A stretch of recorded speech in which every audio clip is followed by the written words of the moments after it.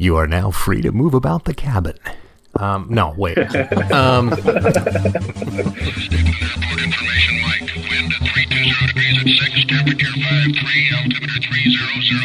People like you, organizations like Raincheck, I love you guys. 4, 5, 6, gotta be down, ready now. You are clear for takeoff runway 21 left. Winds are calm. Stand by for the Retrans on uniform. It's showtime.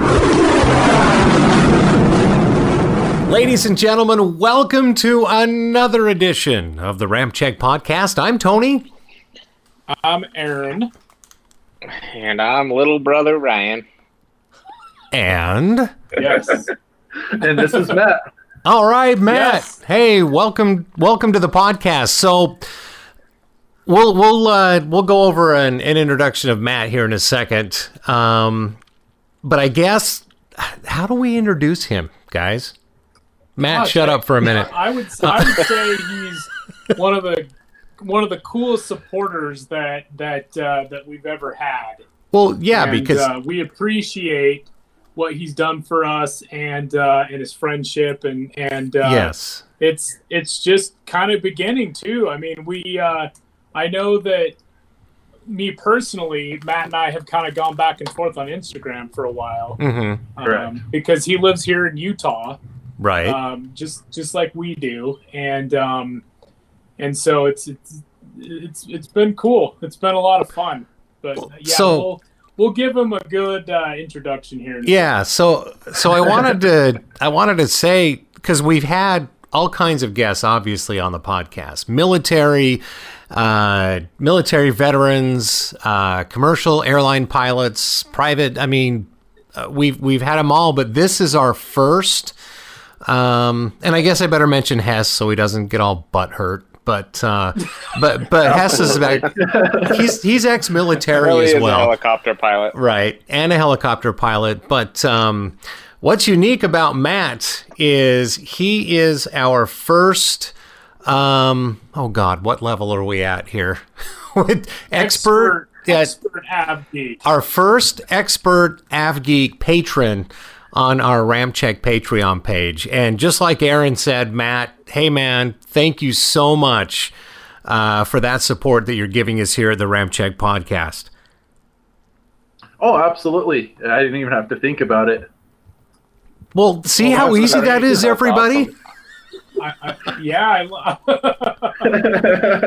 love that. I mean, this is why, why we're here, why we do it. I mean, it's to connect with other AvGeeks, people that have, some of the same passions as we do. And it just so happens, that we're all in the same state. So this is really cool. Definitely. Ladies and gentlemen, if you're not familiar with our Patreon page, just go to www.ramcheckglobal.com. That'll get you everywhere you need to go, including a link to our really cool Patreon page. Lots of different levels you can sign up, you can support. And the cool thing with what Matt did is signing up for our expert AvGeek level. You're actually bribing us to be a guest on the podcast. It works. Yes, it does.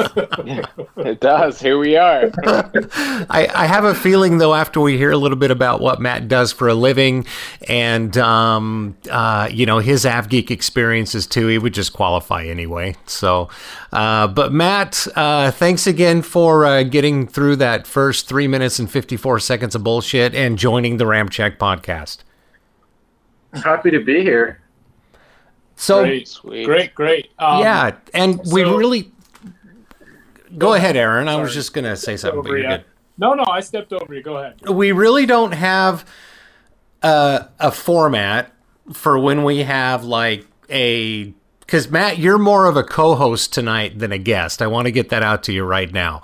And so Wonderful. you can bring up, you can interject, you can tell any of us to shut up at any point. We won't... well, we may or may not shut up, but we... Well, we'll just dish it back as hard as you give it to us. so. Exactly. Oh, You're- perfect. how it works I wouldn't here. expect anything less. Matt, you're one of the brothers Right, tonight. Well, him being an expert av geek, I'm assuming he's listened to at least more than one episode, so he probably understands how we work. I've listened to every single episode, and I'm wondering, when does the aircraft challenge get completed? Damn it! That was gonna come up. That is a good question. That is. Where did we end off on that? Weren't we in the finals? Was it like? I want to say it was Four, the final. dude. No. It was the finals. I think it was between the 747 and the XB Valkyrie. Yeah, the the XB70. That's right. Well- Interesting. Well, So I have one word for you, Matt, that we use in showbiz. You know what that is? Go for it. Cliffhanger. Cliff, hey, well, you know what we could do since we have Matt on here right now? Let's ask him out of those two, and then that way maybe he'll be able to sleep at night knowing that we somewhat have completed the aircraft challenge. Oh, that's a tough one. See Right? why we didn't finish it? I definitely understand why it wasn't finished, and personally, I would have to lean more towards the Valkyrie, though. Okay. Yeah. Why? The reason why was just because it was a prototype plane that never saw full-scale production, and I have a little bit of a soft spot for those kind of planes. yeah. Okay. And as great and as long as the 747 has been in service, I kind of have to go with the supersonic bomber. Yeah. Yeah. Yeah, and Well- not only supersonic, but Mach 3 for crying out loud. Right? I don't think we'll Yeah, ever see that. I can't debate that, man. I mean, it is just such a cool looking aircraft. Like, 100% agree. I don't see it every day. And then, like, I just, right on my laptop right now, I just pulled up some pics of it. And I see that thing, and I'm like, you know what? I wish they would either build something just like it or somehow get this thing in the air, because it's just such a bitchin' looking aircraft, man. I know. So good choice. Yeah, that was a very, very good choice. Aaron, you want to chime in on that too? Because I've got a few. Yeah, I mean, we'll have to try to find the little aircraft challenge poster that Ryan drew up. It kind of looks like a March Madness It does. poster. Our bracket. You know, we will have to finish it now that, you know, Matt brought it up. But, you know, gosh, I don't know. I don't think I'm prepared to pick right now, just because I feel so sad about all the 747s being retired right now. You know, maybe before COVID hit, when we were supposed to finish the aircraft challenge, it might have been an easy win for the Valkyrie. Right? Yeah, right. But now you Yeah. almost kind of feel sentimental about the Yeah, the 47. 747, it kind of has that sentimental vote for it now. So, I don't know. That's a tough one. I mean, Well, the hard part too is earlier in March, I saw a bunch of 747s leaving LAX. yeah, nice. And I mean, now that they're pretty much gone outside of freighters, right. it is hard to say goodbye. I mean, much I like know. when our last F-16 left, I got to watch that, and it was Yeah. hard. I mean, it hit hard. Yeah, Yeah. that's crazy, because a lot of people that don't live in Utah, you know, they may not know that, you know, Hill Air Force Base was, you know, synonymous with the F-16, and you know, they had the first operational Combat-coded. F-16s when they very, very first came out, and you know, they transitioned to the F-35, and they just so happened to be the first, you know, home base for Combat the coded first F-35s. combat. Exactly. So they continued that tradition, you know, with activating state-of-the-art aircraft. So, I don't know. Isn't that kind of crazy, though? The two multi-role fighters for the Air Force get combat coded and operational here at Hill. I know. Yeah. That's such great history at Hill Air Force Base. Just love it. Well, it says Absolutely. it speaks Yeah, a it's lot awesome. to the people that make Hill Air Force Base what it is, which is pretty amazing. So, Really quick, Absolutely. just to get back to the XB70. I'm gonna have to pick that as well. I'm sad about the 747, which is, I mean, if we had to pick the top or our favorite civilian aircraft versus military, these would be the ones. The 747 on the civilian side or the commercial side, and the XB70 on the military side, in my opinion. But I mean, the look of the XB70 was so unique. And the other thing too, 6 General Electric YJ93 GE3 afterburner engines. 6. I know, and we just posted a recent photo of a file photo of an XB70 departing. I think it was Edwards. I don't remember exactly where it was because the photo didn't have a photo credit or where it was at. Mm-hmm. But okay. all 6 of them are lit. It's like in a really an evening shot or an early morning. I think it's an evening, and just badass, impressive all the way around. So each one of those engines, 28,000 pounds of thrust with afterburner. Just a little bit. Just it's a little fast. They should pull the one out of what is it in Ohio, the U.S. Air Force Museum. Yeah, it's at Wright-Patterson. In Dayton. Yeah, Wright-Patterson. They should pull that out and put It's in 6 Daytona. F-135 engines in there and get 41,000 per, and we'll see what it'll do. Jeez. I might have to buy some new windows. Yeah. I doubt. Yeah, and to think that they had an issue with paint flaking off of it with those engines. Imagine what would happen with F-135s on there. Well, yeah, I was just going to say that. Well, what's sad is the Right, Russians built, oh gosh, I'm trying to remember what MiG it was specifically to go up against the XB-70. Do you guys remember which one it was? Yeah, it was the MiG-25. I was going to say the MiG-25. Okay, good. And So that was to intercept SR-71s and a potential XB-70. mhm. Because the MiG-25 was just screaming fast, and it was almost as fast as the SR-71, but it just couldn't maintain the speed like the SR-71 could. Right. So, but the Foxbat, as Russians have come out with some pretty crazy aircraft. The classic MiG-25 with those huge, like, blue afterburner glowing engines. That's pretty It's classic. such a beautiful thing to see, though. I mean, if you I ever know. get the chance to, like, even on video, there's so many, like, planes around the world I would love to see, I know. but it's going to be so difficult. Yeah, I don't even know if there's any more.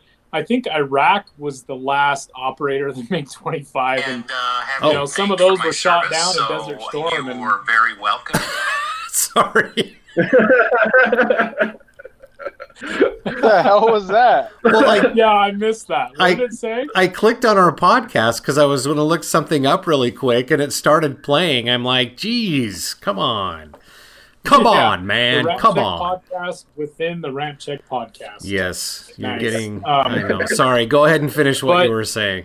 No, I was just gonna say, but there are the successor to the MiG-25 is the MiG-31, and Mhm. I know that there's probably some of those. I don't know. I have to brush up on that old Russian iron and see, but I agree with Matt. I mean, it'd be so cool to see some of these, these classic Cold War era designed interceptors and fighters, and Well, it'd be really cool. that's one thing that's on my bucket list is I want to go over to Eastern Europe and look at some of these old Cold War aviation museums. That shit fascinates me. Yeah, that And would right? be cool. Oh yeah. oh yeah, I've always been fascinated by the Cold War. There's I think it's Shinsheim or something like that in Germany, where they have they've got a Concorde, they've got a Tu-144, and a bunch of other Cold War era aircraft there. So I'm gonna see if I can look it up here. And probably. I would Yeah, imagine I mean, too, there's the airfield that's out of West Virginia near DC. I've got to imagine that's got some heavy artillery in that area too. Are you talking about the Smithsonian? Oh yeah. No, I've been to the Smithsonian. Udvar Hazy, the hangar out there by Dulles. Yes, Yes, I've been there. that's a bucket list for me. Oh, it's beautiful. You're Is that, walking. is that the one with the big? Is that the one with the big observation tower at the top that Uh-huh. you can overlook Dulles? Yeah, Yep. I've where they been to shot that the one, so second that's- Transformers movie, and Yep. there's just Yeah. wall airplanes and Field of Joy. Oh, it's Oh yeah. yeah. it's Oh, yeah. Let's see here. It's got The space the space section in that one's pretty awesome as well. Yeah. yeah. I've only been to the one on the mall before the Udvar Hazy Center was built, and that was pretty cool how that was. But yeah, that new one, man, I can't even So it's got I can't even imagine. So it's got a Concorde. It's got the Boeing the 707 prototype, the Dash 80. 707. Yep. Mhm. Yeah, the Dash 80. Yep, it's got the Dash That's 80. the one that did the roll, right? The barrel roll. Yes. Yeah, that's Is right. it Yeah. that one? That's the one. That's right. That's the one. So okay, so the one that I'm talking about is in Germany. It's Sinsheim or Sinsheim. There we go. It's spelled S I. Sounds like one in China. No kidding. Right. Sinsheim. There we go. Let's see. And I want to see what they've got. So famous exhibits: a Concorde, the Tupolev Tu-144, the Blue Flame. You guys remember the Blue Flame? No, what the hell Blue is that? Flame. Yeah. I don't Name's remember that. Is familiar. that? So The name sounds familiar. the Blue Flame is the rocket car that broke the speed record and on the Bonneville Salt Flats. Oh, no that's interesting. kidding. Really? Yeah. What the they- hell is it doing all the way over there? yeah. How the hell did it get to Germany? What the? I'm gonna have to talk Well, to was somebody. it a German? Was it a German driver, or was it produced in Germany and then Had- brought here? Had to have been something like that. Yeah, I'm sure. Let's see. The Blue Flame, the flask. Jeez, I can talk. The Blue Flame. Say that 5 times fast. Come on. I'm waiting. Fastest rocket-propelled surface craft of all time. October 23rd, 1970, American Gary Galblack set his fantastic new world record with his hybrid between car and rocket. Speed records. Yeah, I mean, it looks like it's an American-made and American-driven vehicle. Do you guys Wow. want to take a guess, except for Tony, what the world land speed record it set on in 1970? Have no idea. 600 miles per hour.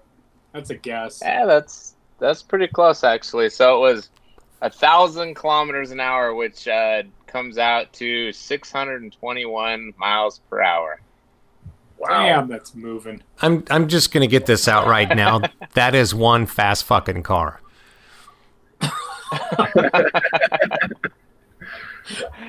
Yes, it is, brother. Yes, it is. Just That's funny. just saying. Yeah, so that's cool. The Bonneville Salt Flats. So they've got some ties from home. But that's on my. Oh, go ahead. Who else is gonna talk?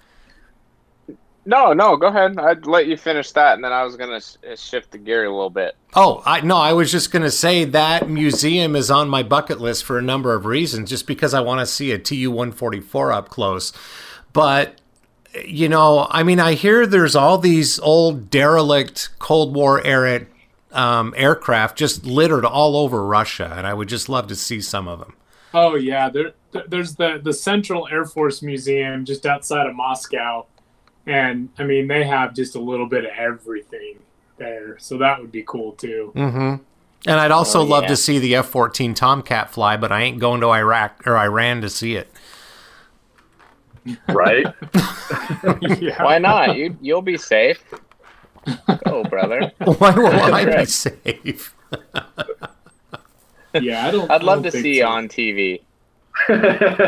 Yeah, right before they behead me. Yeah, no thanks. Yeah, but before they stone you to death, they tar and That's feather right. you, or whatever the hell they're gosh. doing. Yep, that I day. know. All right, Ryan. Switch gear. Tar and feather. That's like the colonial times over there. Who the hell Hey, does man. that anymore? They do everything, dude. They got to do something with their oil Darn. because they're not exporting it. Look at the infidel with feathers. Oh, Maybe he'll try to fly away. Well, I was Tar and just gonna feather. shift gears because we kind of just jumped right in being on the AvGeek part. I was just gonna ask Matt, because Aaron usually asks this question. So of all of our guests, so we've got to find out from you, Matt, what it is that gave you the bug. What happened to you? Did you see What? Top Gun when you were little, like I did, or what? What is it, Matt, that makes you an av geek? That's right. well, Top Gun was a huge part of it. Amen. And I just got my 4K Steelbook collector's edition that showed up in the mail yesterday, so I will be watching that this weekend. Oh, Nice. But it was watching the F-16s do their landing pattern. As a little kid from my house, actually from the front yard, they would pass overhead doing their wide loop. And watching it, hearing it, I mean, it's every day. And Yeah. it made me want to try to be a pilot. And unfortunately, genetics got in the way, and I was too tall. Oh damn! How tall Really? are you? I'm So you're 6'6". tall, huh? Oh, damn. How tall? That is tall. 6'6". 6'6". Wow. Damn. There you go. 6'6". Yeah, that would be a little hard for you to fit into an F-16. F-16, F-35. I mean, I'm an inch too tall to sit in an F-35, and it broke my heart. 1 inch. Wow. Yeah, So especially with the F-35's helmet, man. We've tried those on before, man, and they stick up quite a bit. That's crazy. oh, they do. I mean, Hey. I've got to see them, but they're just. I think that dream got killed in my first year of high school, and I actually went to the air show at Hill Air Force Base, and I was talking with the pilot, and I was like, "So realistically," and he's like, "You're too tall," and I'm like, Oh. Damn. I'm like, no, Thanks for I killing think I my can do it. dreams. Come Oh, on, my dad man. said that for years. Come on, man. My Just dad told me that. blow a little sunshine up my ass, please. Give me a little hope. I had to fight my dad for years. He kept saying, "You're going to be too tall. You're going to be too tall," and I kept saying, "No, no, no, no." And then that kind of put the nail in the coffin there. So I was like, okay, if I can't fly it, I'll design it. So I started studying engineering first year of high school. Took basic. I took aerospace 1, 2, 3, and then did robotics so I could do the CNC machine. I know how to do a drill press. I know how to do an auto lathe. Dang. When I figured if I couldn't design it, I'm going to build the damn things. And if I can't build the damn things, I need to figure out one of those other two.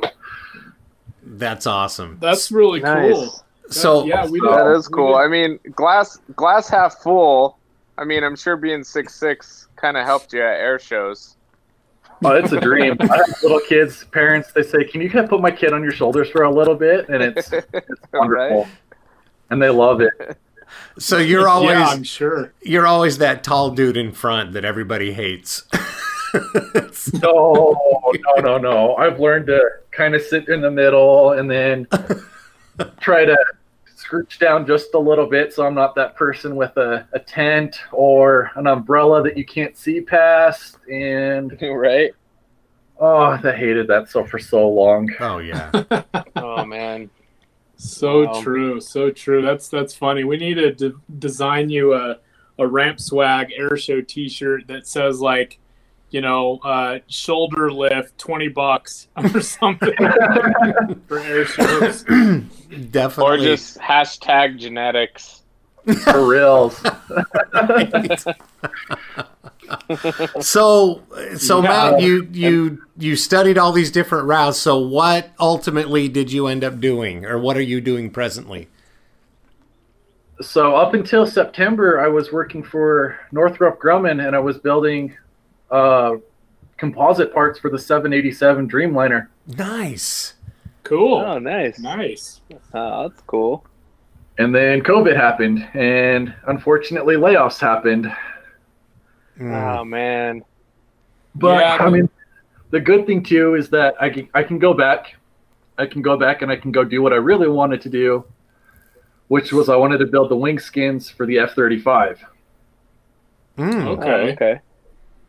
Because they do a lot of F-35 parts, and Northrop Grumman just got a huge contract to build more F-35 parts. Oh, that's Oh, good. awesome. And that's So all. So are out you of, back now Utah? doing that then? Or is that like coming No, hopefully that should be coming soon. I wanted to wait a few months, kind of let the dust settle, just because the whole industry, as you guys have talked about, Oh yeah. really took a dump with all the aircraft retiring, without pilots, without people wanting to travel. Mm-hmm. And it's sad to see. There's lots of planes that I've got to see because of you guys taking your photos and videos, and it's just depressing seeing all these aircraft graveyards. Oh, soon? Yeah, yeah. it really is. I know. It's like, everybody, most people, they talk about COVID and, the people that, have unfortunately, perished because of it and, Right. and, shutting down small business and, really affecting people in major ways. And then you throw the AvGeek side into it and people that work in the aviation industry. And it's by far the most, devastated because of it. And Absolutely. I mean, it's just, 2020 for aviation has just been a dumpster fire above and beyond everything else. And, we just hope that it's going to be over sometime, in the near future. And Well- there's, And even before, vax- go ahead, Aaron. Sorry, I Yeah, thought you were go- finished. No, I was just going to say, vaccines and everything out, hopefully it'll relax some of the people that have really gotten crazy about it. Dude. But anyway, go ahead, Tony. Yeah, no, just to expand on the whole vaccine. Well, we'll talk about that in a minute, but I've just got one word about that: Qantas. Yeah, not. But no, and just to add to what you were saying, and then Boeing dealing with the 737 Max before COVID hit. It's like Boeing just had like a 1-2 punch. Yeah, I know. Well, definitely. And I mean, even one of my coworkers now, his brother actually works for Boeing here, and he was working on the new 777s, and he got pulled off of that to go fix the Max problem. Oh, And that was his baby. And I want to see that plane fly. I really, really, the showing that they did for Seattle, it made my jaw drop. It was gorgeous. It looked sleek. Mhm. It looked new. It looked like the plane that we needed to replace some of these aging commercial planes. And everything kind of hit a pause. Yeah. Yeah. yes, it did. Yeah, You know- talking about the Max or the 777-9? The 777-9 that Yeah. was prototyped Yeah. that when they had their first one released. I want to say it was Right. earlier this year, right?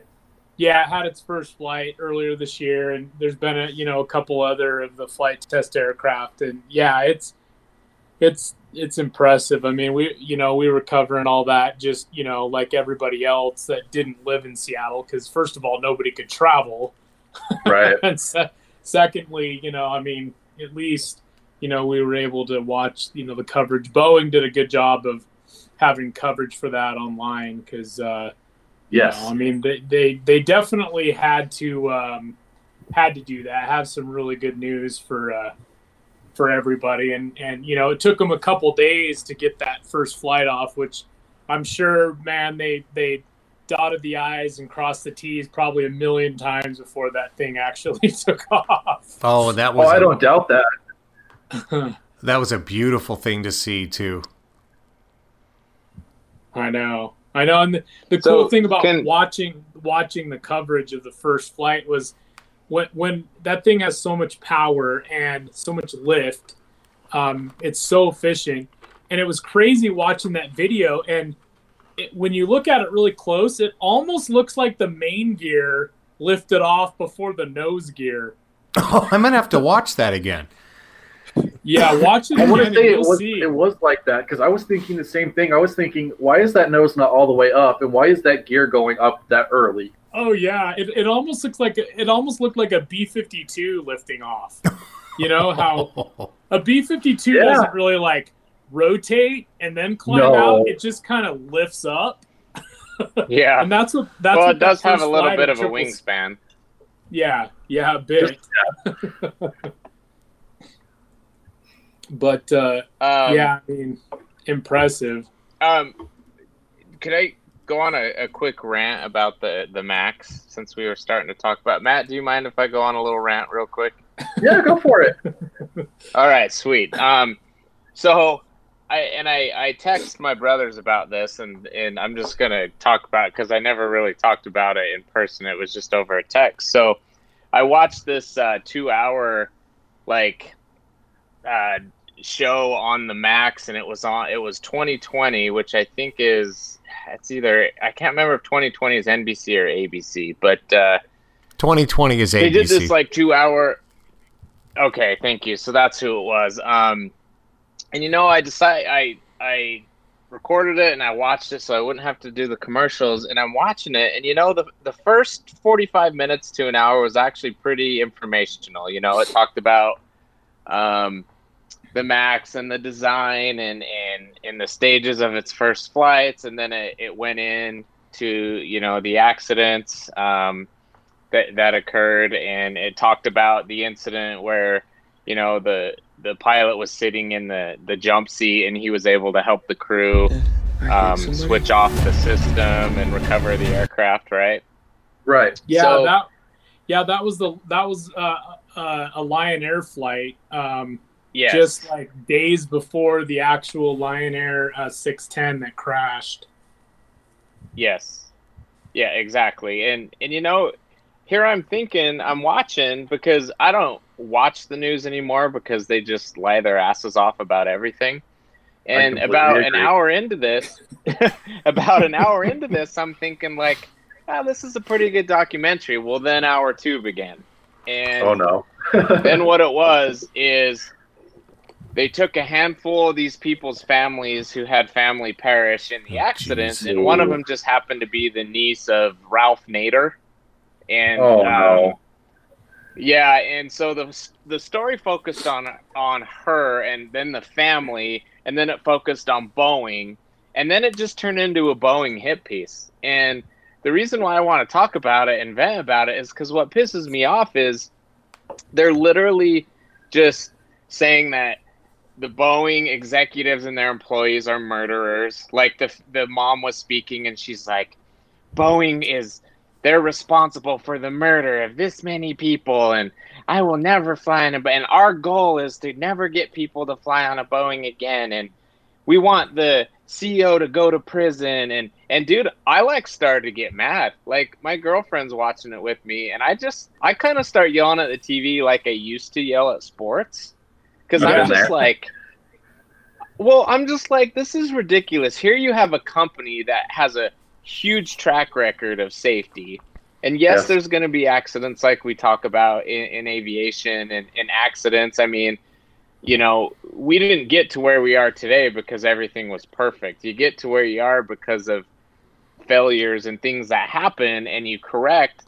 And I guess it just bothered me because you just mentioning you had a friend or family member that works for Boeing. Like, I feel bad for any Boeing employee, and I would be pretty upset after that show because they made Boeing out to be like the worst company that America's ever had, and it pissed me off. And then of course they're like, oh, and then here's Airbus, and hey, Airbus, and I'm like, why don't we talk about Airbus's issues with fly-by-wire? Why don't we talk about other aircraft that have had early on incidents that had to be, So anyway, my rant is it just pissed me off and it made Boeing look bad. And I just cannot wait for the MAX to get back flying. And so Boeing can kind of get some of their face back that the media kind of helped them lose. So anyway, feel free to chime in and rant over. No, you're good. And I appreciate that. Here's what I'm going to have to say about that is that no aerospace company is perfect.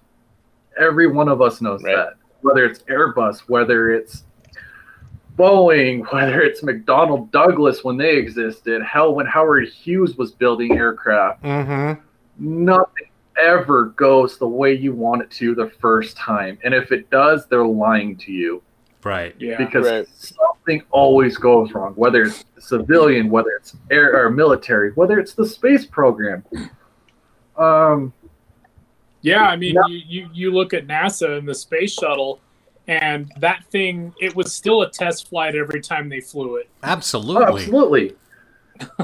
And I've got a wonderful family friend that was actually one part of very important part of Challenger.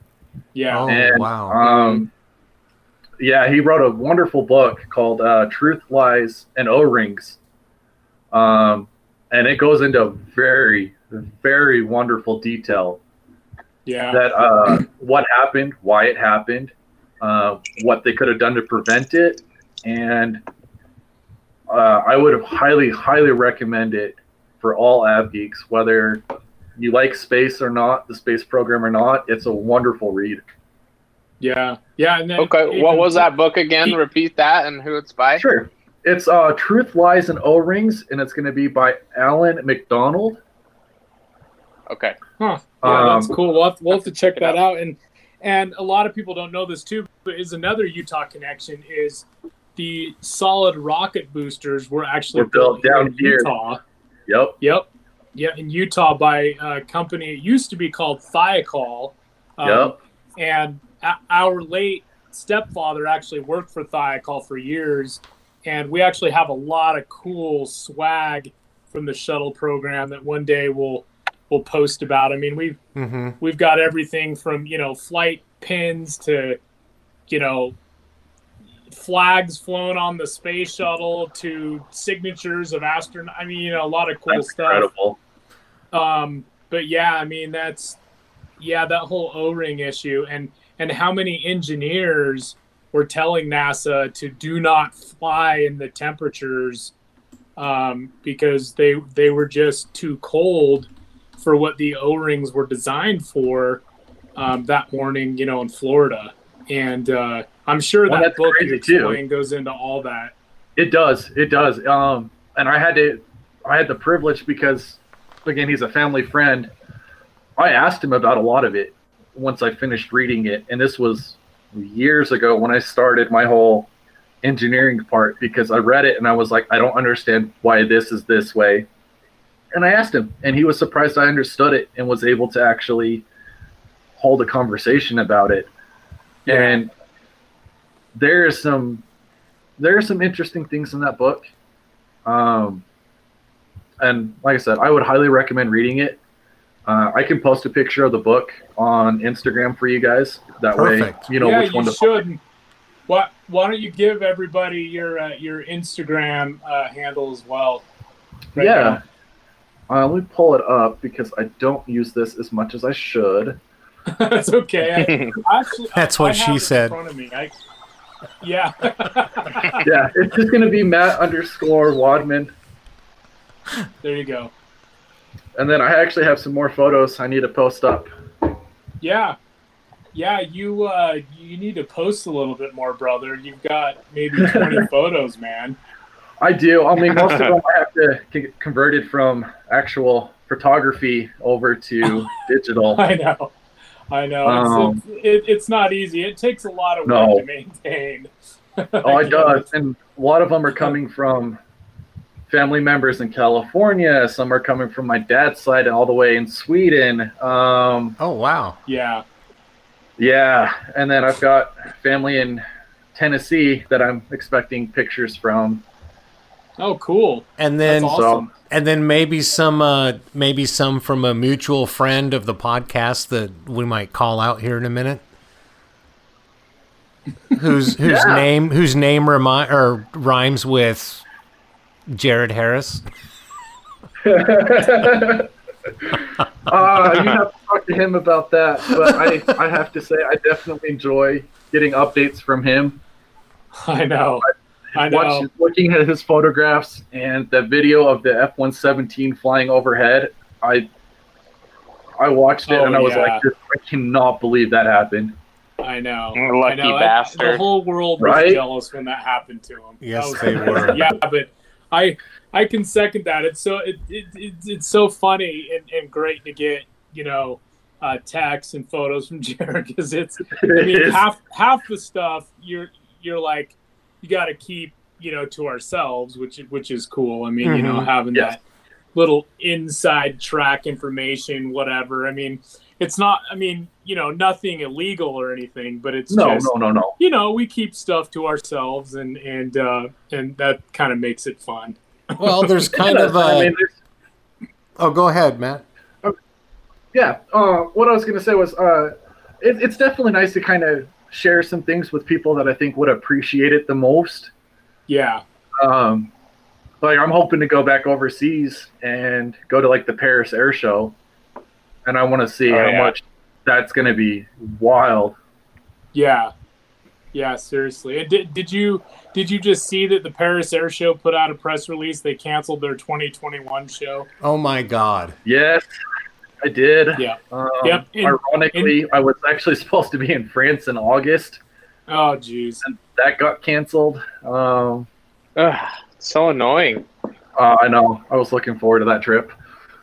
Oh, man. Yeah. So, speaking of your Instagram, and speaking of Black Jets, since we were talking about, Jared and the F-117, on your Instagram, you post that photo of the F-117 that the Hill Aerospace Museum just received this summer. I did. And it's all stripped down, and I noticed you said you finally got to see an F-117 Nighthawk in person, and that is the first time that you've seen one? Yeah, that's the first time I've got to see one. They were actually supposed to have one at the Smithsonian in D.C., and it was removed about a month prior to me arriving. It's because they probably needed it for their current flight program. Yeah, because it's flying now. This was 6, maybe 7 years ago, so it's entirely possible. Wow. Exactly. You never know, man. You never know. I do have to say, my whole theory about aviation is just completely turned upside down by this year, between seeing F-117s coming in and out of Nellis just out in the open, to planes I thought that were quote unquote retired and what's the word for it? Mothballed? Not hitting production. Yeah. To rumors of maybe YF-23s being built in Japan as their new fighter air-to-air. And the Air Force announcing, a few months ago, they've flown a full-scale prototype of a 6th-generation fighter. Yeah, what's up with that? That's crazy. I would love to know who's got the connection for that. Oh, man. I know. It really makes you wonder, and I agree. I'm just fascinated with everything happening, and we can segue into a little bit of a story we were talking about before we started recording about, and this is also, Jared Harris was also blowing up our phones about this too, and I saw this on Twitter as well, but Dr. Will Roper, who is the basically the acquisition technology and logistics chief for the Air Force. That's not his official title, but that's basically what he's in charge of. Right. That the Air Force has a big announcement coming up here soon. And he posted that on December 6th, which was yesterday, and said 9 days and counting. There's all kinds of speculation what it could be. Maybe they unveil some of that 6th gen fighter information. Maybe it has to do with the B-21, hypersonic aircraft. I mean, who knows? There's lots of speculation. So let's speculate, gentlemen. Aaron, Matt, Ryan, what do you guys think? I've got one, and I had to think about this all day. Yeah, go ahead. My theory is, what if the Y-23 is being redesigned as a 6th gen fighter? Could be. I mean, because the way that you look at it, that plane did not look like a 5th gen fighter. No, it didn't. It looked way, way too advanced. Yeah. The YF-23 was definitely one of the more just out of this world, sexy fighters, and I mean, I'm sure the only reason it wasn't picked during the ATF, competition, and for those of you listening that don't know, it was the YF-22 and the YF-23 that went head to head for the contract, which turned out to be the F-22 Raptor. Mm-hmm. They both could super cruise. They were both stealthy. They were both just crazy, outlandish, state-of-the-art designs. And the YF-23 was actually more stealthy than the F-22. And faster with the longer and super faster. It was faster. The Air Force, ended up, I mean, hey, I love the F-22 Raptor, so I'm not complaining that was chosen. I would have loved to have seen an F-22 and an F-23, to be honest. Well, I have to agree with Matt on this one, too. I was going to say the YF-23, I mean, they've had a fully functional prototype as a 5th generation fighter, so why not a couple of upgrades and make it 6th generation? Juan, who knows how many prototypes? Because I want to say they had 2 prototypes. One was in a museum, and the other one went to the Northrop plant. Ooh, where did that end up? I want to say it ended up in Seattle. Oh, really? Well, there was only 2 that were built. Mm-hmm. Both were flown, but one ended up in a museum to be showcased, and the other one is, I think, at a Northrop facility. Yeah, there was they nicknamed one was the Gray Ghost and the other one was Black Widow 2. Yes, is what they nicknamed him. And I'm actually looking online right now where the hell they are. So let's see here. So YF-23, PAV-1, which was serial number 87-0800, is on display at the National Museum of the Air Force. Okay, so in Dayton. Yeah, and then the YF-23A PAV-2, serial number 87-0801, was on exhibit at the Western Museum of Flight until 2004, when it was reclaimed by Northrop Grumman and used as a display model for a YF-23 based bomber. PAV-2 was returned to the Western Museum of Flight and was on display as of 2010 at the museum's new location in Torrance, California. So maybe it's back there. But, I mean, those are the 2 prototypes we know that were built. I was just going to say the 2 we know about. Exactly. So you guys know why, I mean, specifically why the F-22 was picked by the U.S. military over the YF-23, right? I do. So my sources are telling me strippers and prostitutes. Oh my God. Am I wrong? Well, as sexy as the Raptor is, that kind of makes sense. Sorry, Matt. I'll let you go ahead and go with the real reason. What do you know about the Raptor being chosen, Matt? From what I understood was that it was to keep Lockheed in business, because Lockheed only does military planes since they got out of the commercial industry years and years and years ago. Mm-hmm. That Northrop, because of their B-2 program and whatever else they were working on at the time, could stay afloat off of that. Yeah. And Lockheed, with only being a military fighter development program for the most part, if you were going to pick that, Lockheed could go under. Millions of people lose their jobs, and it's always better to have more than one company building new aircraft than, let's say, 2 or 3. Mm-hmm. Yeah. Which is funny because it's kind of come full circle now with Lockheed, you know, with the F-35 program now, and with Boeing recently being awarded the F-15EX program. Yes. To kind of keep everybody involved, which in a lot of ways does make sense. Well, and the Boeing trainer. And what? And the trainer.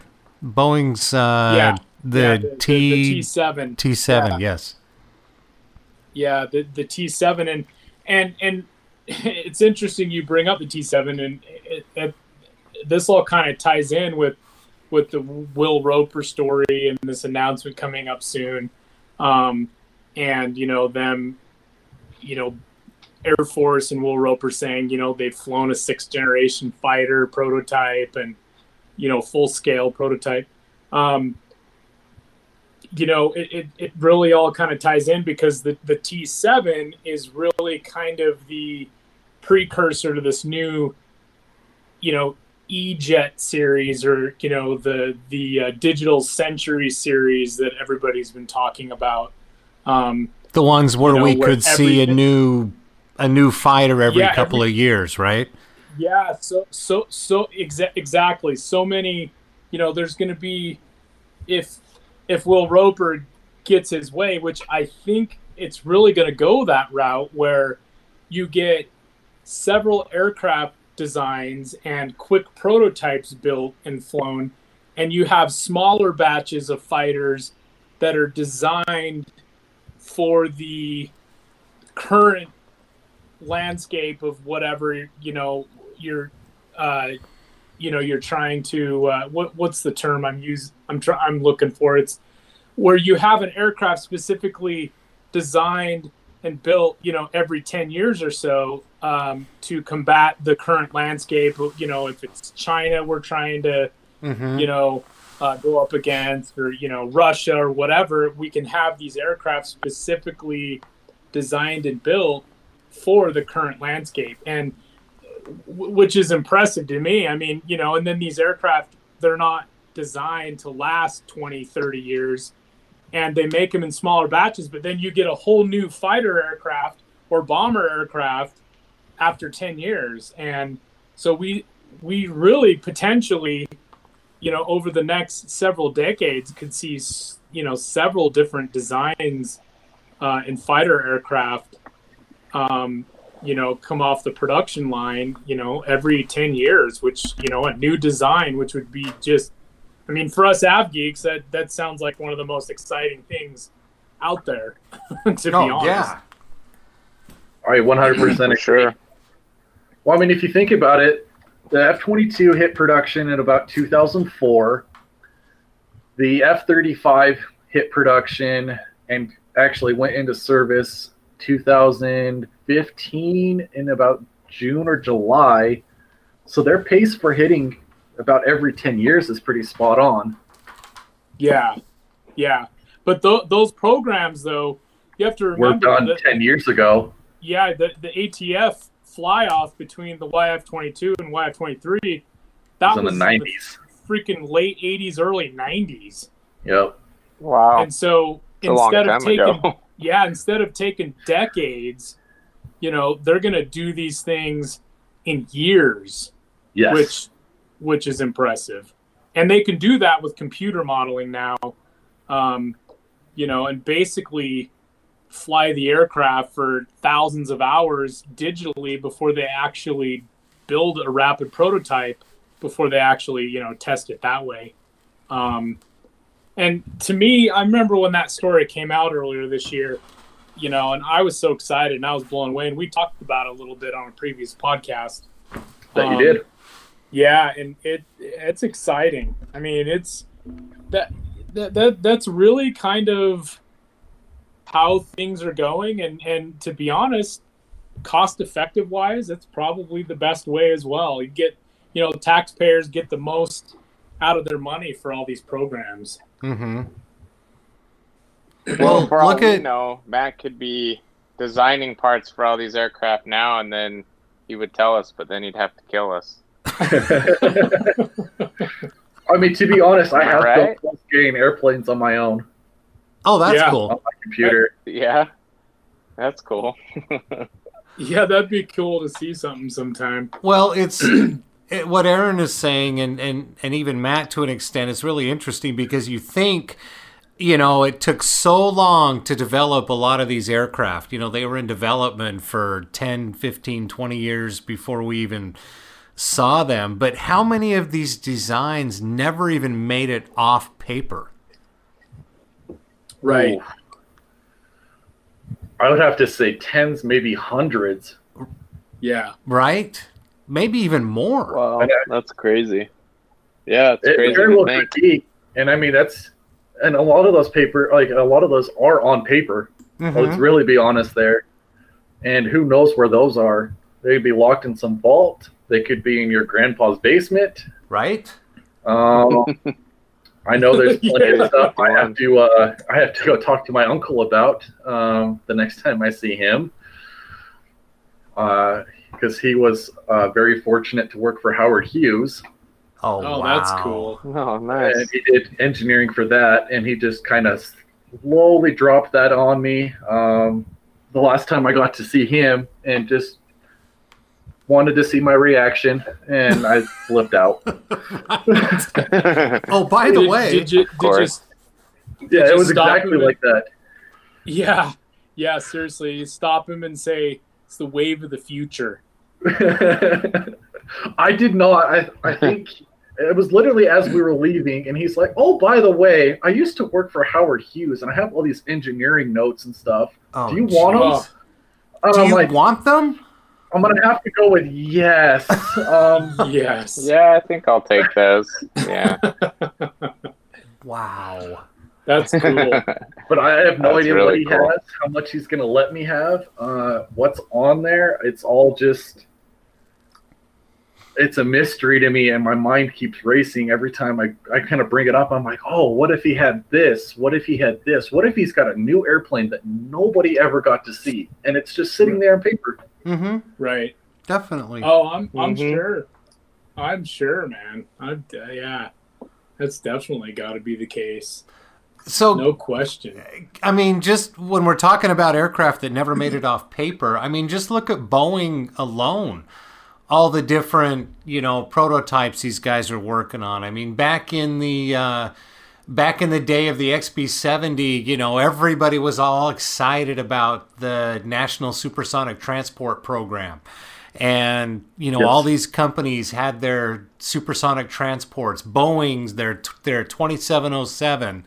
The furthest that thing got off of paper was a full-scale wood mock-up of the fuselage, of the aircraft, so people could see what it looked like full size.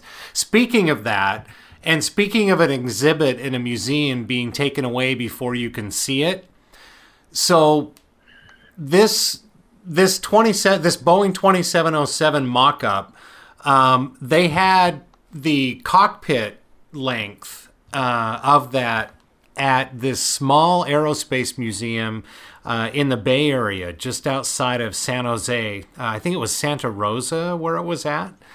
And so when I used to work for SkyWest, and I had free flight benefits, I went all over the damn place. I mean, why wouldn't you? Oh, I would. Yeah, exactly. So, and every year we had to do our annual jump seat observation. So we'd sit up front with the pilots and observe and this and that. Well, I would plan my Right. jump seating around these different, adventures that I wanted to go on or whatever. And Sure. so one of them, I flew into Monterey and I rented a car and I drove from Monterey to Santa Rosa because I was so excited to see, because the 2707 was one of my favorite planes as a kid because I remember seeing models of it and the way the nose moved, and kind of two different axes up and down and whatever. So when I found out they had this cockpit section there, I'm like, oh, hell yeah, I'm going to see that. So I'm all excited. I pull into the parking lot. I go inside, and there's a sign that says, "We're sorry, the Boeing 2707 exhibit has been moved back to Seattle at Boeing's request." And it happened. Oh my god! It happened 3 days before I got there. 3 days. 3 fucking days. Yikes. Isn't that just such heartbreak? You get so excited, and then everything just ups and lifts. Oh man, I was upset. So I went. I'm and, surprised. I'm surprised you didn't pull a Clark Griswold, right kind of showing at- up to Wally at Wally World. and it's closed. Well, I felt like I was going to. So I found the museum manager. He was actually working that day, and I talked to him a little bit and just told him how bummed I was, about that it had been moved. And he's like, "Well, I mean, we still have all the archives in our archive room. You want to go through the box and look at some stuff?" I'm like, "Hell yes!" So Yeah. and this was back, in the early 70s, late 60s when this was going on. So it's not like this stuff was on hard drives. These are like original documents that I'm going through that are, discussing the plans and like a business model that the airline can use and this and that. So it was really cool. He let me spend about an hour in there. So that was really, really nice of him. So That's cool. yeah. So I mean, it wasn't that's a cool. total loss, but it was kind of a fun story. But and Lockheed was right there in the mix. So was McDonnell Douglas, and the Boeing, the Stratocruiser as well. That never made it off paper. And how many do we not know about? Like you said, Matt, it's hundreds. Yeah. I mean, the thing is, it's limitless. And how many of those planes ended up getting revived into other things? Mm-hmm. Like nothing ever. I feel like nothing ever stays dead. Right. Something always comes back.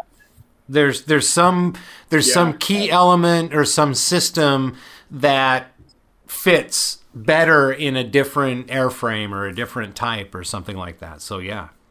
Exactly. Yeah. Wow. Yeah, that's fascinating. And even something on paper that didn't make sense when it was initially designed might make sense at a later date. And that's how we see certain things too. Mm-hmm.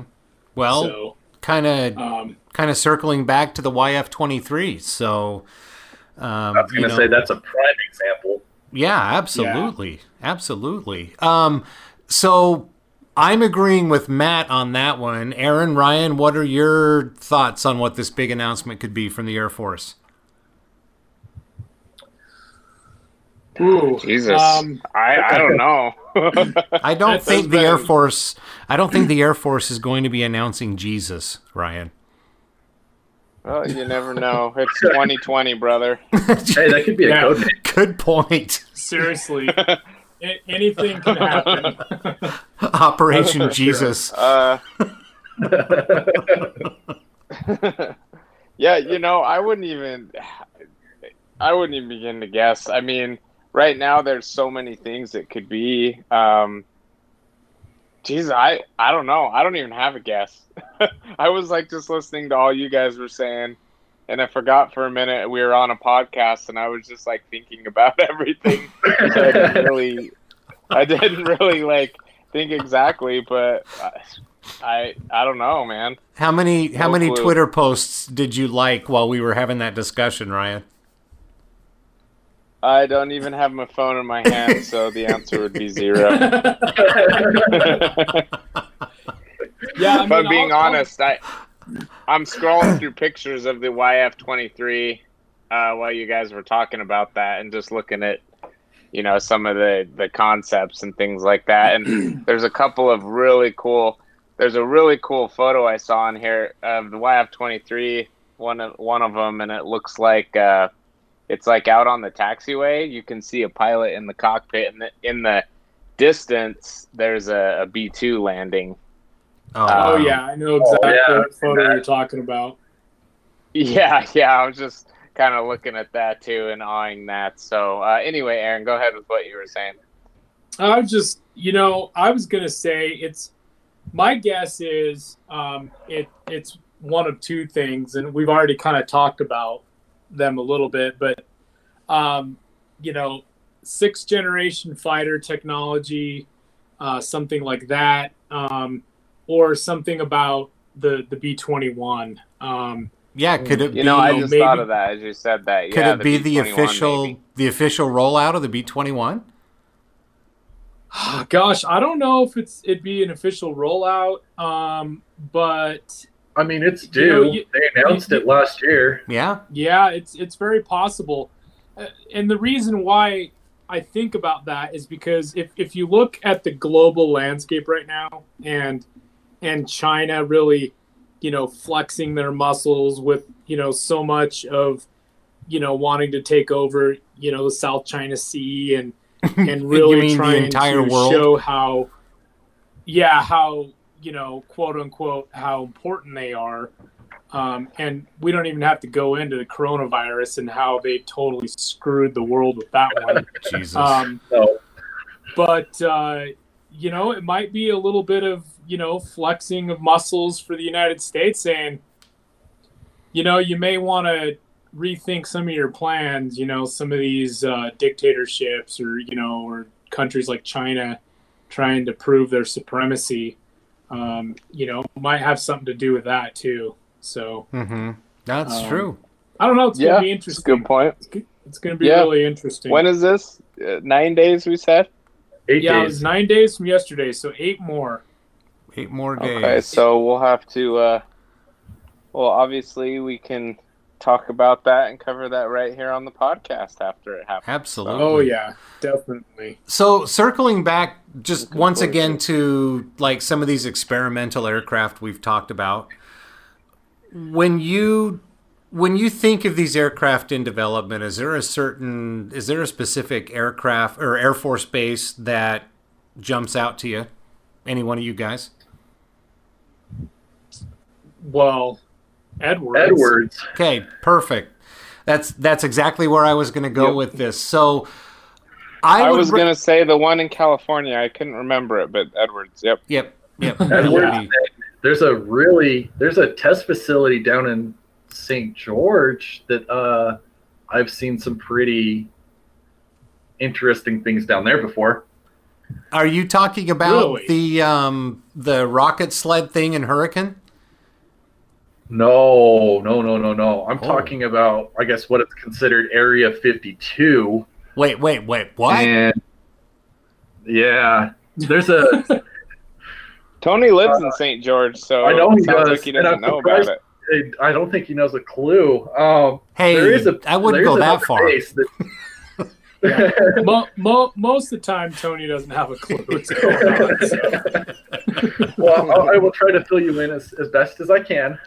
Yeah. There is another Air Force base that Utah does use for test range, like a test range almost.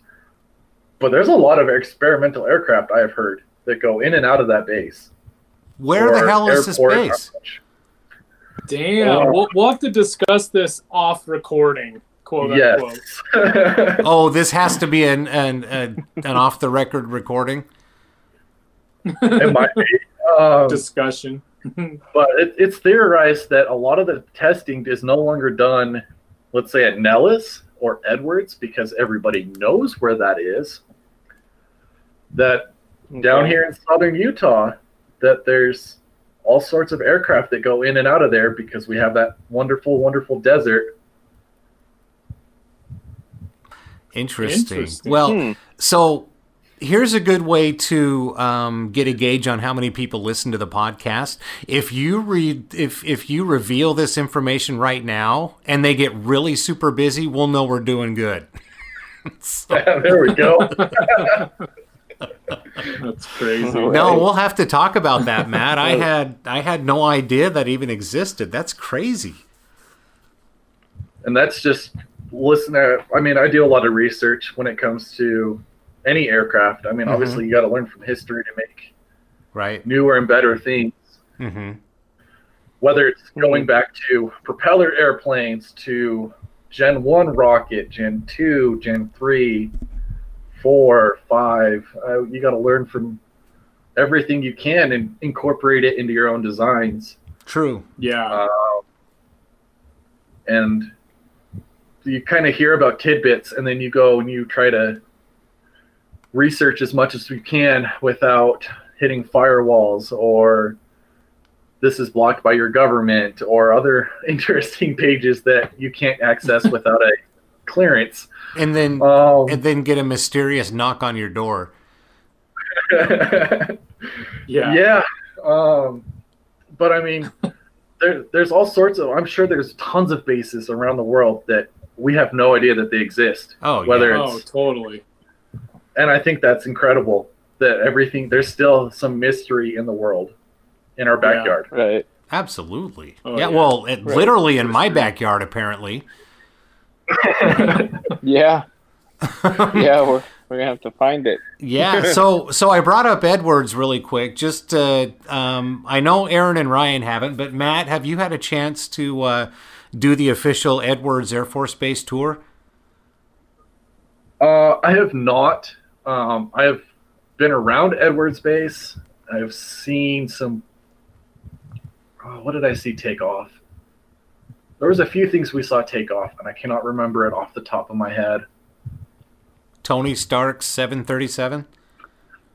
I mean, it could be anything at this point. There still is a lot of traffic that goes in and out of there. So they do love doing their testing. Oh yeah, so I got to take the Edwards tour. Gosh, it was like 10 years ago now. It was a long time ago.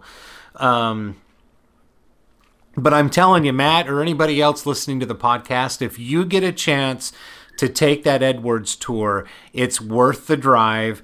Go down there.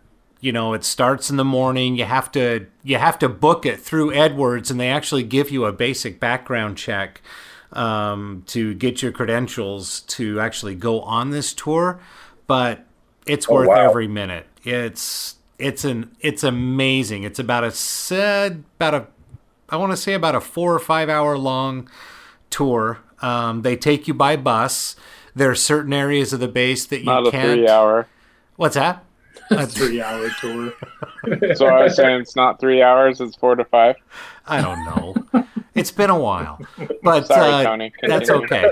That's all right. But like there's several aircraft on display that had gone through there over the years. There's they've got an X-15. They've got the A7 with the critical wing. I can't remember exactly which. Yeah, it was the A7. F8. It was the F8. The F8 Crusader, the critical wing. That's right. Yeah. Oh, wow. Yeah, the super critical wing. Right. They've got the... What did I say? Nothing. It's just funny. The super critical wing, like... Well, when somebody says something like super critical wing, you're like, well, duh. Without the wing, it's not going to fly. I know. But there's so many unique and neat aircraft and designs that have gone through there. But just go on to Edwards Air Force Base, their website, and then you can schedule a tour. A lot of times you have to book this things like 6 or 8 months in advance. There's that much of a demand for it. With COVID, I'd be surprised if it isn't going on right now. Well, they're probably not doing it right now. True. You're right. They probably won't resume them until next year if they're not. But I would say probably the following year, just to be Yeah. Probably. due to a military base. That's true. Yeah, really. So if you get a chance to take that tour of Edwards, it's worth it. That is one thing that I'm proud to say I was able to check off of my bucket list. Yeah, it'd be nice to get some photos of that you can post so we can put it up on our Instagram. All right. Yeah, I've got a bunch that I can do. So we'll get those up there on there. So yeah. What else you want to talk about, Matt? Oh, I mean, we talked about how we've been in the same place multiple times and not even realized it. Right? Yeah. all the air shows and all the air shows. And have you been down to any of the red flags yet? No. That was something my dad and I were actually planning to do next year. Okay. And hit up Star Wars Canyon. Yep. We want to do that as well. Yeah. Again, if Star Wars Canyon never hits like it used to, you know. We hope it doesn't hit It like sounds it like did. it's opening back up. Yeah. Yeah, we're hoping that there'll be a lot of traffic in and out there again, because that's one thing on our bucket list we weren't able to do yet. Yep. Exactly. But yeah, you need to get down to Red Flag, and it's so much fun, man. Just, you know, sitting out there on the side of Las Vegas Boulevard and just, you know, watching wave after wave of aircraft depart and then come back and then do it again in the evening. And Dunkin' if you Donuts. go in the early ones, like the January or March one, you know, you get really good burner action at night. You know, last year catching those B1s at night was just one of the most badass things, because things would launch with, you know, full burners, and they kept those burners on until like they were so far that the burners looked like a star in the distance. So I actually have a story about the B1s. Yes, that actually happened earlier this year. So I want to say it was last month or the previous month. Hill Air Force Base was visited by a bunch of B1s. Oh, damn. A bunch? And I think there was maybe 2 or 3. That's a bunch. That's about half the fleet. Mm-hmm. And if I remember right, I want to say you guys were at Nellis when they were here. Oh, wow. But I remember it specifically because one of them came right over the house in full burner and absolutely woke the living crap out of me, because I knew it wasn't a 35. I knew it wasn't a 16, an 18, a 15, an A10, anything else that wants to come by and make my day a little bit better. But that thing came low, it came hard, and I was like, oh, well, I found the B1. It's the best morning. Isn't it funny as an av geek, you can tell the difference between an aircraft by the way it sounds? Yes. Yeah. Oh, yeah. And people make fun of me for it, and it's like, oh, it's okay. Yep.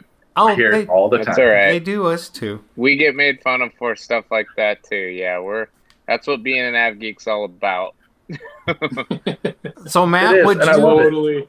Matt, would you be jealous if I told you that when I was stationed at Hill Air Force Base, I got to see an SR-71 take off?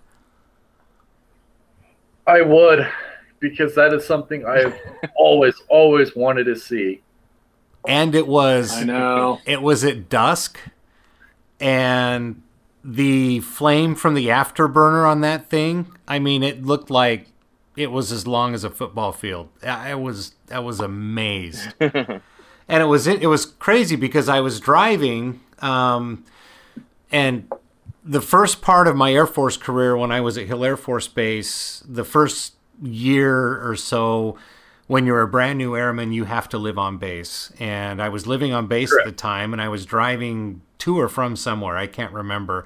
But I heard a really loud roar like a takeoff, and I kind of looked out of the corner of my eyes, and I could see something big and black taking off. And then I thought, no, it can't be. Because I had heard a rumor that there was one on base. And and then I stopped, and there's a gap between a few of the buildings on the flight line, and I could see. Yes, there is. I could see the flame shooting out of the back of that thing that was on full afterburner. It was amazing, and I watched that thing just take off and disappear in a heartbeat. That was cool. That is that so was awesome. Yeah, It's awesome. that's the I mean, that's an incredible piece of machinery that I don't think will ever be duplicated. no. I know. I don't I know. either. And to think it was designed in the 50s, which is unbelievable. Yeah. I don't think incredible. I don't think anything can be redone. I heard they pretty much destroyed the technology for it. The molds on all of it were gone. As soon as they were done building the few that they did, they destroyed all of it, and that broke my heart. Right. Yeah, I know. Seriously. Because imagine seeing an SR-71 in 2020. Oh, I know. All the technology. I into know. it. Seriously. Yeah, Or that would be crazy. awesome. I'm Maybe gonna Yeah. I'm gonna Oh, you know what? reiterate what Ryan said. It is 2020 after all, so I wouldn't be is true. surprised. That's true. You know, I have to come back to something. You guys were asking what the big announcement was. If you guys remember a while back, and I want to say this was about 6 years ago, Lockheed did announce they were building a new SR-72 Mhm. that was supposed to be a drone that was supposed to act exactly like an SR-71, and it was supposed to go Mach 10. Good hell. Wow. 10? Mach Well, 10. I wouldn't doubt it, man. That definitely could be in the mix. Yeah, definitely. So that would be And that's- considered that's hypersonic at that point, wouldn't it? It Oh, yeah. would. At that point, you don't even have to have a pilot, so you could just let that thing rip. Good Jeez, that'd be Damn. crazy. Ooh, nuts. You know that. Damn. Talking about that and hearing Tony's story, about seeing the SR-71. Maybe each one of us, and Tony already went, so he can't go again. But What? maybe maybe this would be a good way to kind of, it doesn't have to be the final story, but explain a time where you saw something really rare, something really cool, and something that you'll just never forget as an av geek. And I've got a story that I can go, but that I tell everybody about. But I want to hear from you or Matt or Ryan on this first before I do my story. Okay. You guys think of one? I've got Something two. rare, geez. something cool, something you'll just never forget. Just like Tony's SR-71 moment. I can't say it was rare, but you know what? It might be nowadays. I've got two. I'll do one now and I'll do one later.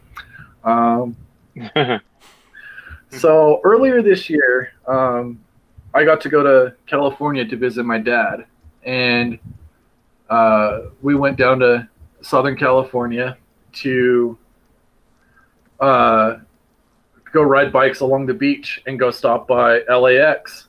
So we got to watch all sorts of things come overhead. And his favorite plane to watch is the A380. Oh, Which- okay. We know, those are slowly but surely getting retired.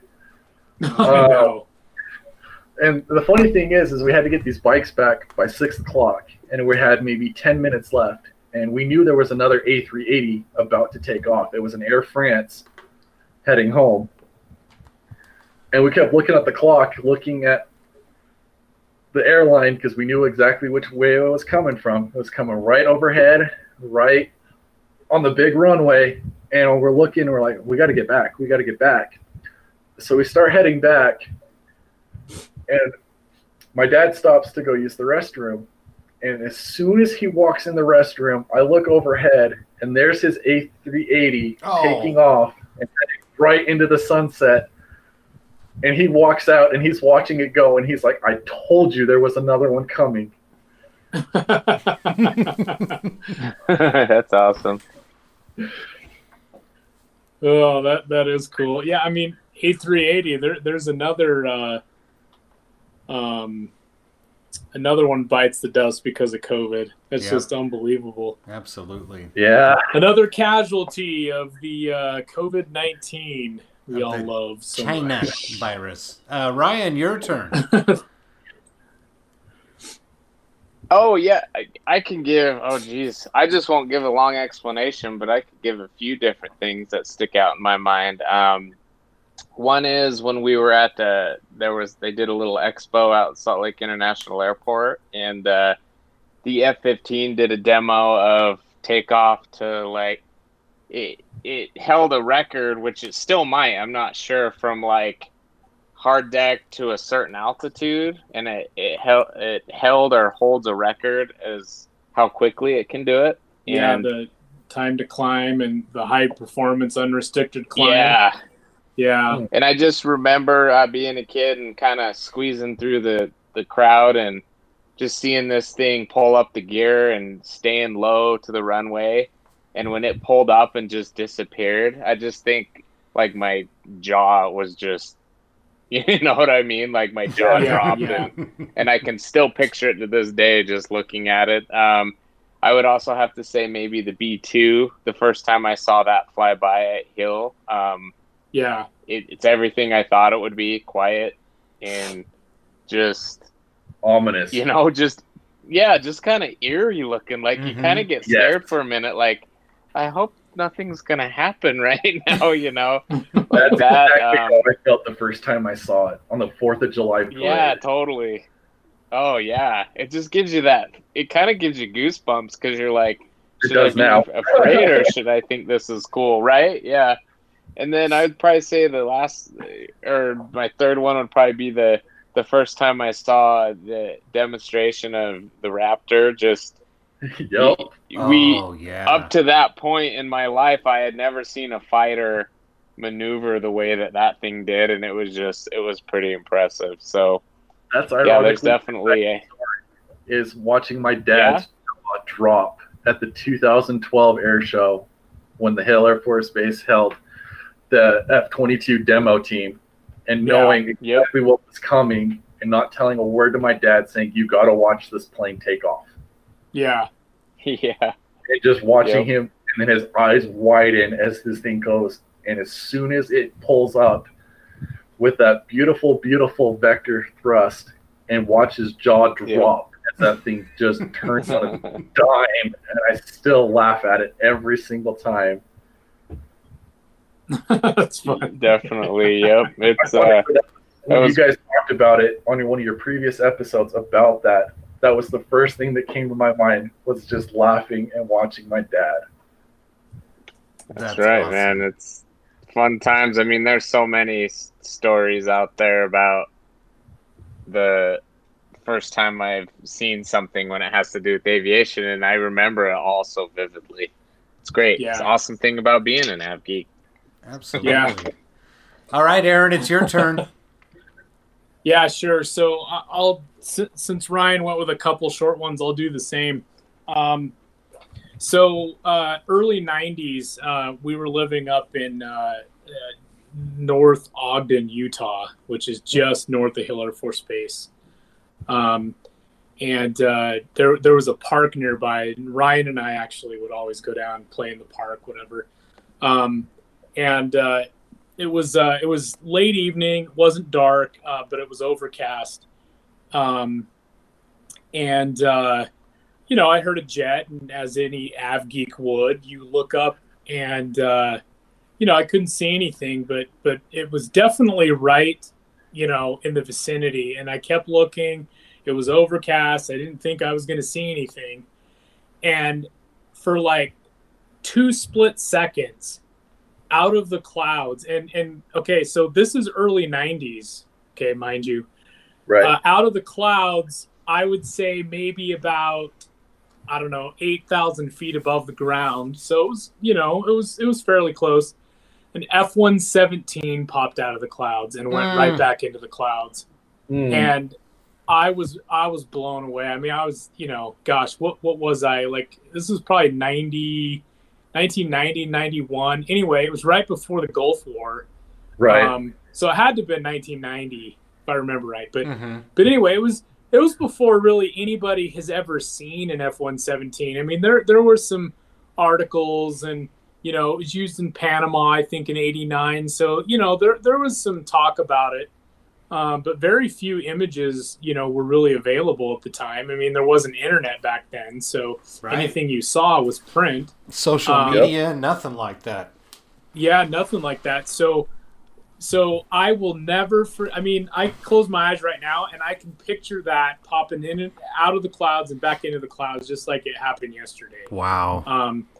And it was unbelievable. I will never forget that the first time I saw the F-117.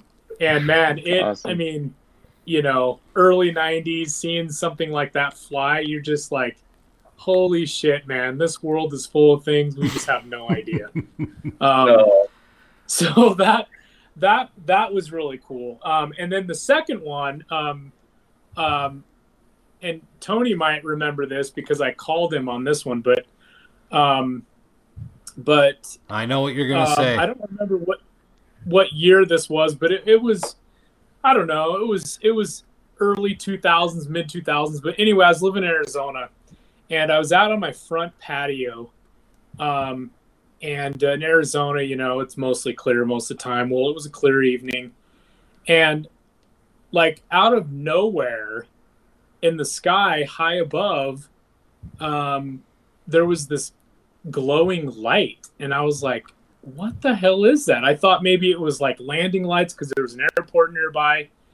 But it was really far out. And I was like, what the hell is it? And it got brighter and brighter. And I was like, it's not getting closer, but it just kept getting brighter and brighter until like this light just scattered across the sky. I thought it was the fucking world ending. I really did. Like I got chills. I get chills even talking about the story. I had no idea what was going on. My brain's like processing all the aviation things and aerospace things I know about.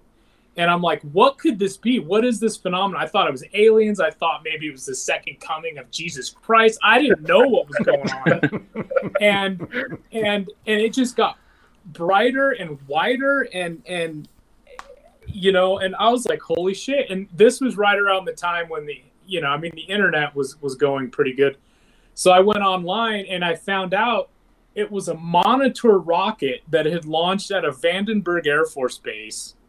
And, you know, when a rocket launches at a certain time during the day, you get the sunlight reflecting off of the exhaust plume, you know, way high up at altitude, you know, where the exhaust just scatters because there's not the dense air, you know, holding everything together. Right. And that's what it was. And it absolutely blew my mind. And I will never forget that, you know. It was one of the most impressive things I've ever seen. You remember, brother, and I'll be quick because I know we're running like an hour and 30 minutes now. You called me, but I had seen the exact same launch that night. Remember? Yeah, and I had no idea what the hell it was. I saw this thing too, and we were talking about it because, I mean, you know, that was visible all the way up to southern Utah, for crying out loud, from the West Coast. Yeah, Vandenberg Air Force Base, but that was pretty damn cool. So one more thing that I want to mention really quick about that is, so when the Space Shuttle Columbia broke apart on re-entry, I was at work that night at SkyWest, and we were watching the coverage live, and we knew the track was going to go over southern Utah. So right when it started re-entry, we all ran up to the roof and watched the Columbia break apart live. Oh, wow. Not on television, but the actual thing. Yeah, there were pieces shedding off that thing all over southern Utah. Oh, yeah. And I remember we all watched it, and we were like, we kind of looked at each other because something didn't sit right. I mean, none of us had ever seen a re-entry before, so maybe that's how it was supposed to look, because we always heard that, you know, the space shuttle would lose some of the tiles upon re-entry, so you're thinking, okay, but those look pretty big. And then we go back inside, and then we see, they're trying to figure out what's going on, but the speculation starts happening that it broke apart upon reentry. And so, that's something that I actually witnessed, which was crazy. That's crazy. So, yeah, that is, man. Yeah. Wow. Right? So I would say that's a great point to wrap up, but I want to mention one more thing. Today is December 7th of 2020, which obviously December 7th is significant, a day that will live in infamy. I believe today is the 79th anniversary of the attack on Pearl Harbor. Wow. I would think you're right, actually. Yeah. Yeah. So incredible. 79, wow. So, to just another message going out to all of our veterans that served in all the wars, but of course, in this mention, World War II, whether it was the European theater, the Pacific theater. For those of you that are still around, thank you for your sacrifice to our country and our freedom. And of course, words can't express the sorrow, of course, from the lives lost that day. Yeah, absolutely. I second that. And Japan definitely woke up a sleeping giant, and it's never been the same since. Mm-hmm. No, absolutely not. It hasn't. Just like I'm going to say that the deep state has woken up a sleeping giant here in the United States. But we won't go into that. Right. Yeah. No. I do have one other thing I actually wanted to mention. Yeah. And this is kind of going back to a lot of your previous guests and to you guys for such wonderful stories. I know I can't speak for everybody, but I'm going to try because I have you guys here. So, okay. This is something I was kind of working on for a while. So I wanted to thank you guys for the 2 years of incredible podcasts, whether it's your guest stories, whether it's your stories, and I hope that we have another 2 years. Dude. Sweet, man. Thanks, man. I appreciate that. Dude, that's awesome. I Thanks. know we all appreciate that. Yeah, no, Absolutely. really. Unfortunately, I do have to add. I have to add one thing, and I've been really wanting to say this forever. And this is to our great F-35 pilot, Mr. Jay Derfler. Oh yeah, fast. Oh, fast. That attack demo was probably the greatest thing I have ever seen at an air show. From watching the 2 days of practice prior to listening to his story about that, between almost going into a sonic boom at the show, to the way that the show was performed, to the way that you guys kept looping back and forth for the most beautiful pictures I have gotten in a long time. I want to say thank you from the bottom of my heart, and I cannot wait to see you behind the cockpit again, good sir. Awesome. Sweet. Wow, perfect. Sure, Great Fast will love that. Absolutely. That's right. That's fantastic. Absolutely. That's right. We all can't wait for Fast to get back in the cockpit too. Mm-hmm. Absolutely. Yep. I'm sure he can't either. Yeah. I'm sure Lauren can't either.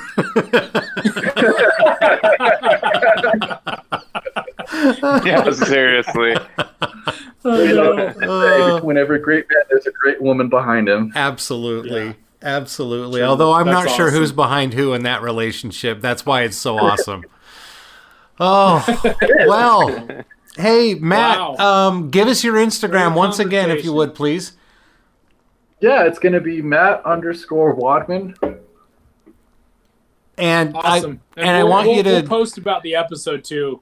Yeah. And tag you in it and all that. People can follow you and absolutely. communicate. So perfect. Absolutely. And Matt, I want you to go over really quick. As soon as you signed up to be a patron on our Patreon page, you sent us a message that had 2 words. You remember what those words were? Yeah, game on, gentlemen. Okay, it was 3 words. It was 3. Yeah. That was awesome. Nice. That was awesome. Hey, if you want to join into some great company, be one of our patrons. It's another great way that you can support the Ramp Check podcast. Go to www.ramcheckglobal.com. There's a link to become a patron. There's several different levels that you can choose. Matt just happened to choose Expert AvGeek because we gave him the opportunity to prove it, and I think I'm speaking for all three of us brothers. I think Matt proved he's an expert AvGeek. What do you think? Yeah, definitely. Definitely. Yep. Yeah, Definitely. thanks for coming on tonight, Matt. It was fun. absolutely. It's been Thank a you for good having me. conversation. Hopefully we can do this again in person. Oh yeah, that would for sure Absolutely. will. Absolutely. definitely. Yeah, we'll be discussing more and future episodes and getting your input on guests and some topics and everything. So Yep. absolutely, thank you again. That is one of the benefits of being an Expert AvGeek patron here with the Ramp Check podcast. Another way you can also support the podcast, of course, is go to the Ramp Swag store. The link is also available on rampcheckglobal.com. We've got gobs and gobs of designs. We want to thank Aaron for his time that he's put into getting all those things uploaded onto the Ramp Swag store. Don't forget, guys, the clock is ticking. Today is December 7th, which means 18 freaking days until Christmas. So if you want to get those orders in, you better get them in right away. And we're hoping that you can still get them before Christmas, have them delivered. So Yes, the next couple days, get your orders in within the next couple days. Then after that, it's going to be a little tough to get them by Christmas, but we appreciate all the support. Absolutely. Ramp Check pod. Oh, and don't forget, of course, the Ramp Check report. That's where we get a lot of this great information from. Whenever we find an aviation story around the globe, we try and get that posted onto the Ramp Check report as quickly as possible. Your one stop for all your aviation and aerospace news. Don't forget, everybody, the Ramp Check podcast is available on Apple Podcasts, Google, Spotify, Pandora, Stitcher, SoundCloud, pretty much anywhere you can get your podcasts. You can also listen to them on our website, rampcheckglobal.com. Subscribe where you can, share it with your friends and family. Just like Matt said, we're hoping for 2 more awesome years to just keep plugging along with the podcast. If you want to send your input, you can obviously do that as well. Make sure you give us a 5-star rating wherever you can. We've got a YouTube channel as well. We'll be posting to that as we get more opportunities to get out there and actually video aircraft. And before we wrap up the podcast, Aaron, where can people find you on social media? Yes, and I want to add 2+ years. Let's do the plus. Let's continue on. At least, but you get my point. Yes. But anyway, at Ramp Check Global is the best place. Social media for all the AvGeek aircraft videos, you name it. Our YouTube channel you can get through rampcheckglobal.com. And then my personal Instagram at Aaron Rumfollow has my hot wife, my cute kids, and my family. Everything I do there. But if you want aviation, go to Ramp Check Global. And Ryan. Geez, you guys, all you left me to do is really make fun of Tony for using the word gobs. I was searching for a word and I couldn't find one. I looked that one up in the dictionary. Gobs and gobs of stuff at the Ramp Swag store. Anyway, maybe we'll just skip Ryan this time. Everything. I don't need to repeat anything Tony and Aaron said. They've already said gobs of information. So Dude. You can just find me at Rumfollow Me for Instagram and Twitter, and that's it for me. All righty. Well, thanks for that, little brother. I appreciate that. And I just want to say thanks again to Matt. We've said a bunch of thank yous, but the shout out was awesome, and it makes all these times of sitting here and BS and talking about aircraft and all that worth it to hear that some people actually give a shit about it. So appreciate the support, the donation, and we're definitely gonna hook up at some point, either at an air show or just aircraft watching at Hill or whatever. So thanks again, man. Yeah, absolutely. It was a blast to do this, and let's hope for another time soon. Definitely. Definitely. Well, you can find me on social media, not on Instagram still. I'm still in Insta-Gitmo for my my truth telling, shall I say? But you can find me on Twitter at trumfollow. If you were following me on Instagram, just head on over to Twitter and give me a follow. I'd really appreciate that. I lost a shit ton of followers and content and whatever and whatever. So you can see pictures and my I guess my opinionaed posts are back on Twitter. You won't see my hot wife because, well, I don't have one.